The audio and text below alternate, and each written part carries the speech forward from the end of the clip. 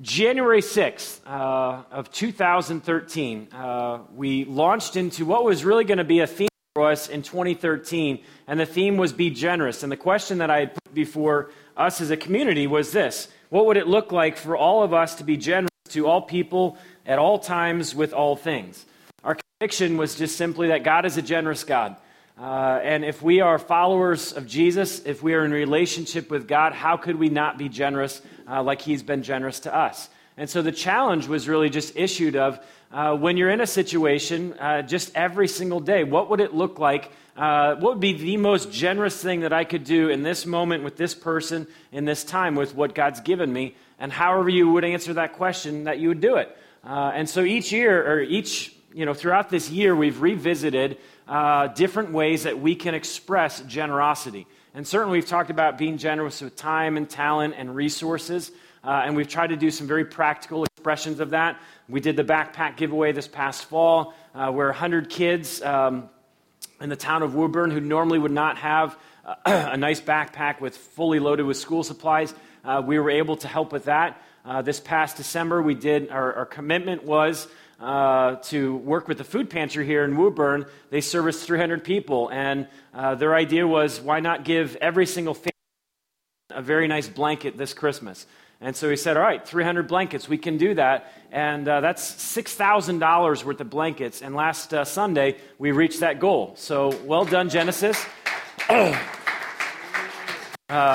That was a big deal. They have not received their blankets yet. That's going to happen this week, so I'm very excited for the families that will be blessed because of that. And there's no name attached to it. They're not getting a Genesis bulletin or flyer. It was, God's been generous to us, and we want to be as generous to those around us, specifically here in the city.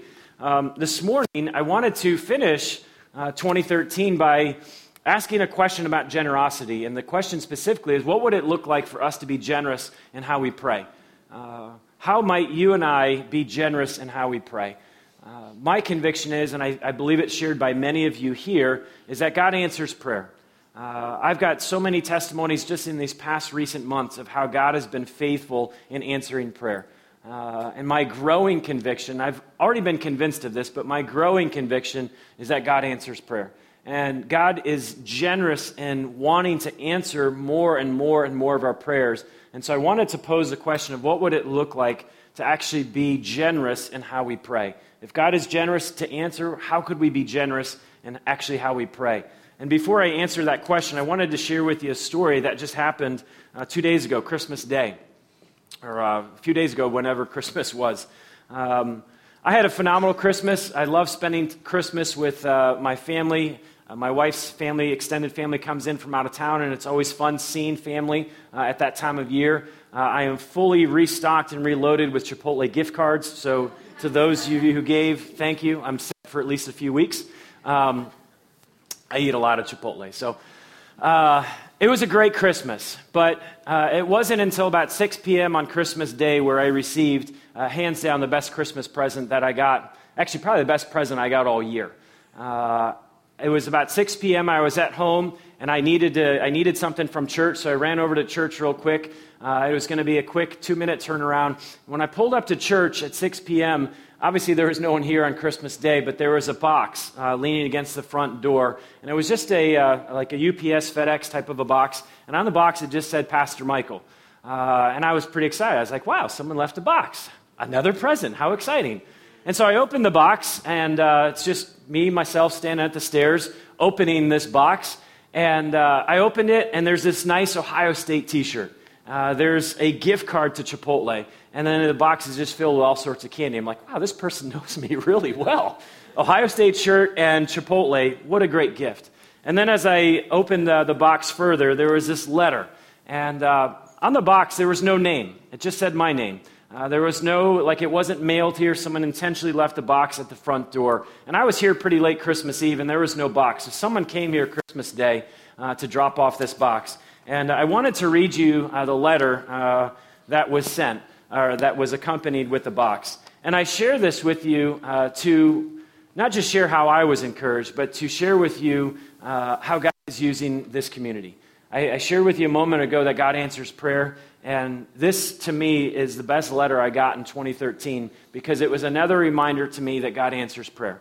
And it says this, Pastor Michael, as I wandered around like a lost sheep, wanting to believe, wanting just to belong, knowing that I should get started on a journey to faith, I drove my car with a tear in my eye, and there was yet another setback, another loss, more pain to endure. My broken heart again began wondering if I would be better off dead. I began to pray, and I simply said, God, I want to believe in you right now, but it is so hard to believe that you actually care, that you love me.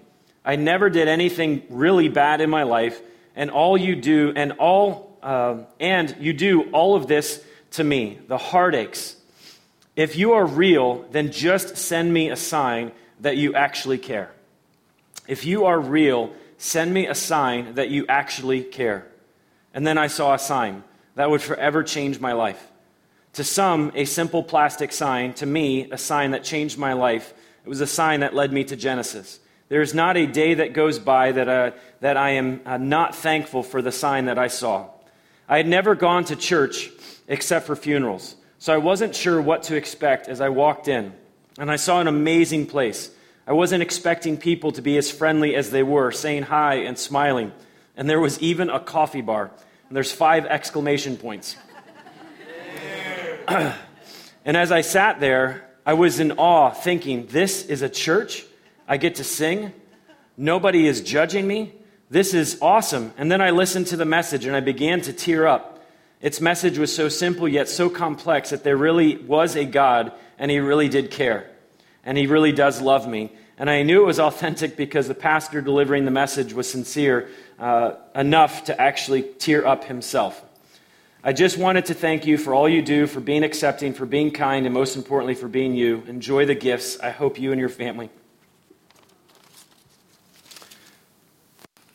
have a Merry Christmas.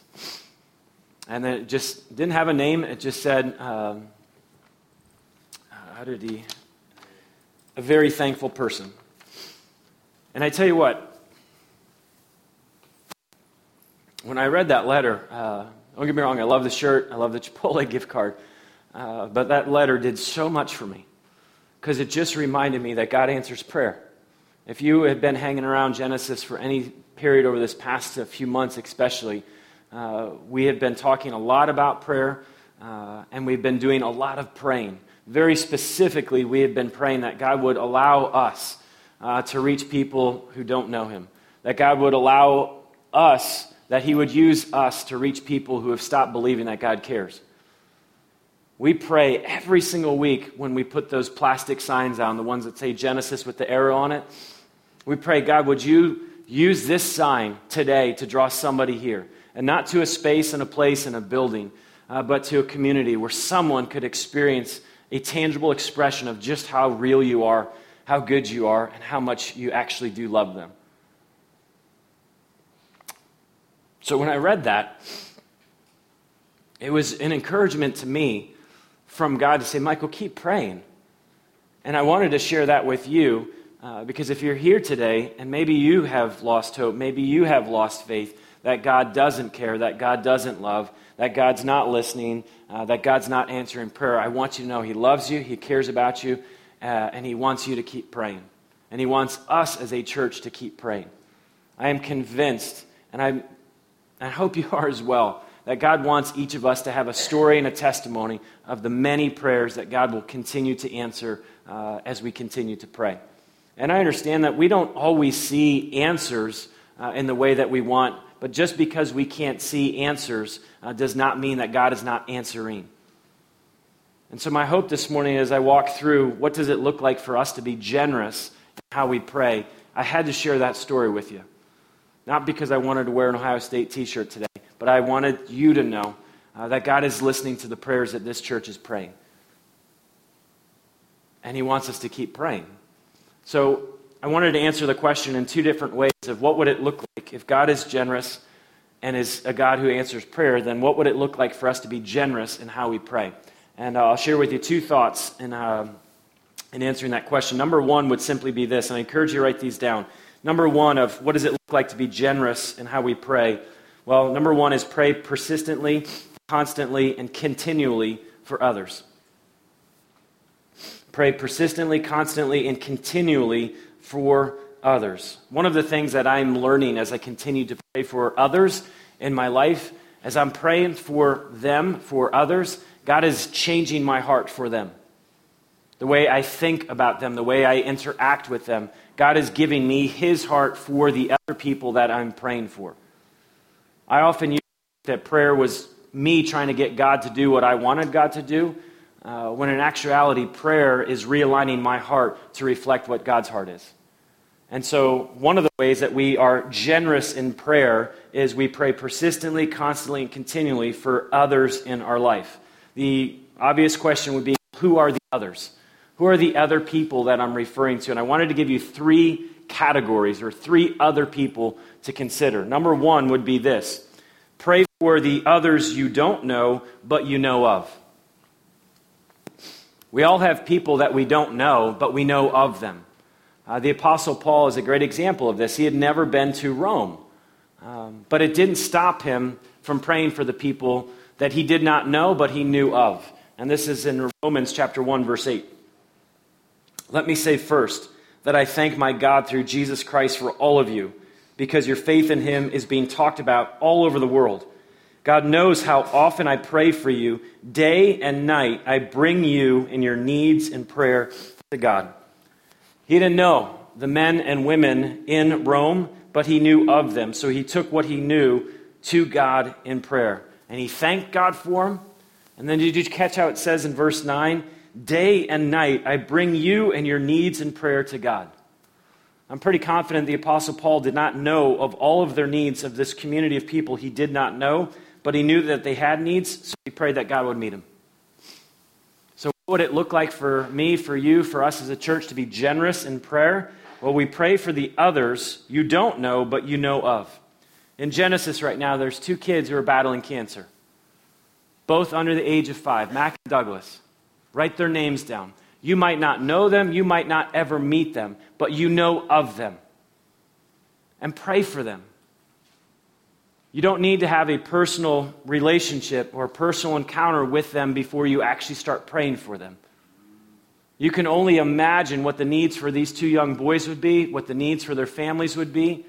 So take what you know and begin praying for them. Be generous in how you'd pray for Mac. Be generous in how you would pray for Douglas. Be generous in how you would pray for their families.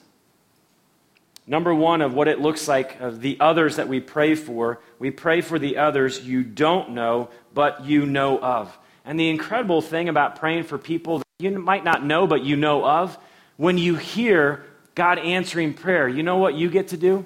You get to rejoice and celebrate because you were part of that. So when you hear God answering prayer, you can enter into the party, the celebration, and rejoice. Why? Well, because you were part of praying that into their life, whoever it might be.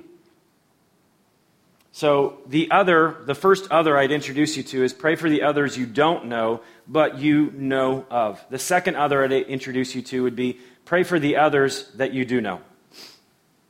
Okay? Pray for the others that you do know.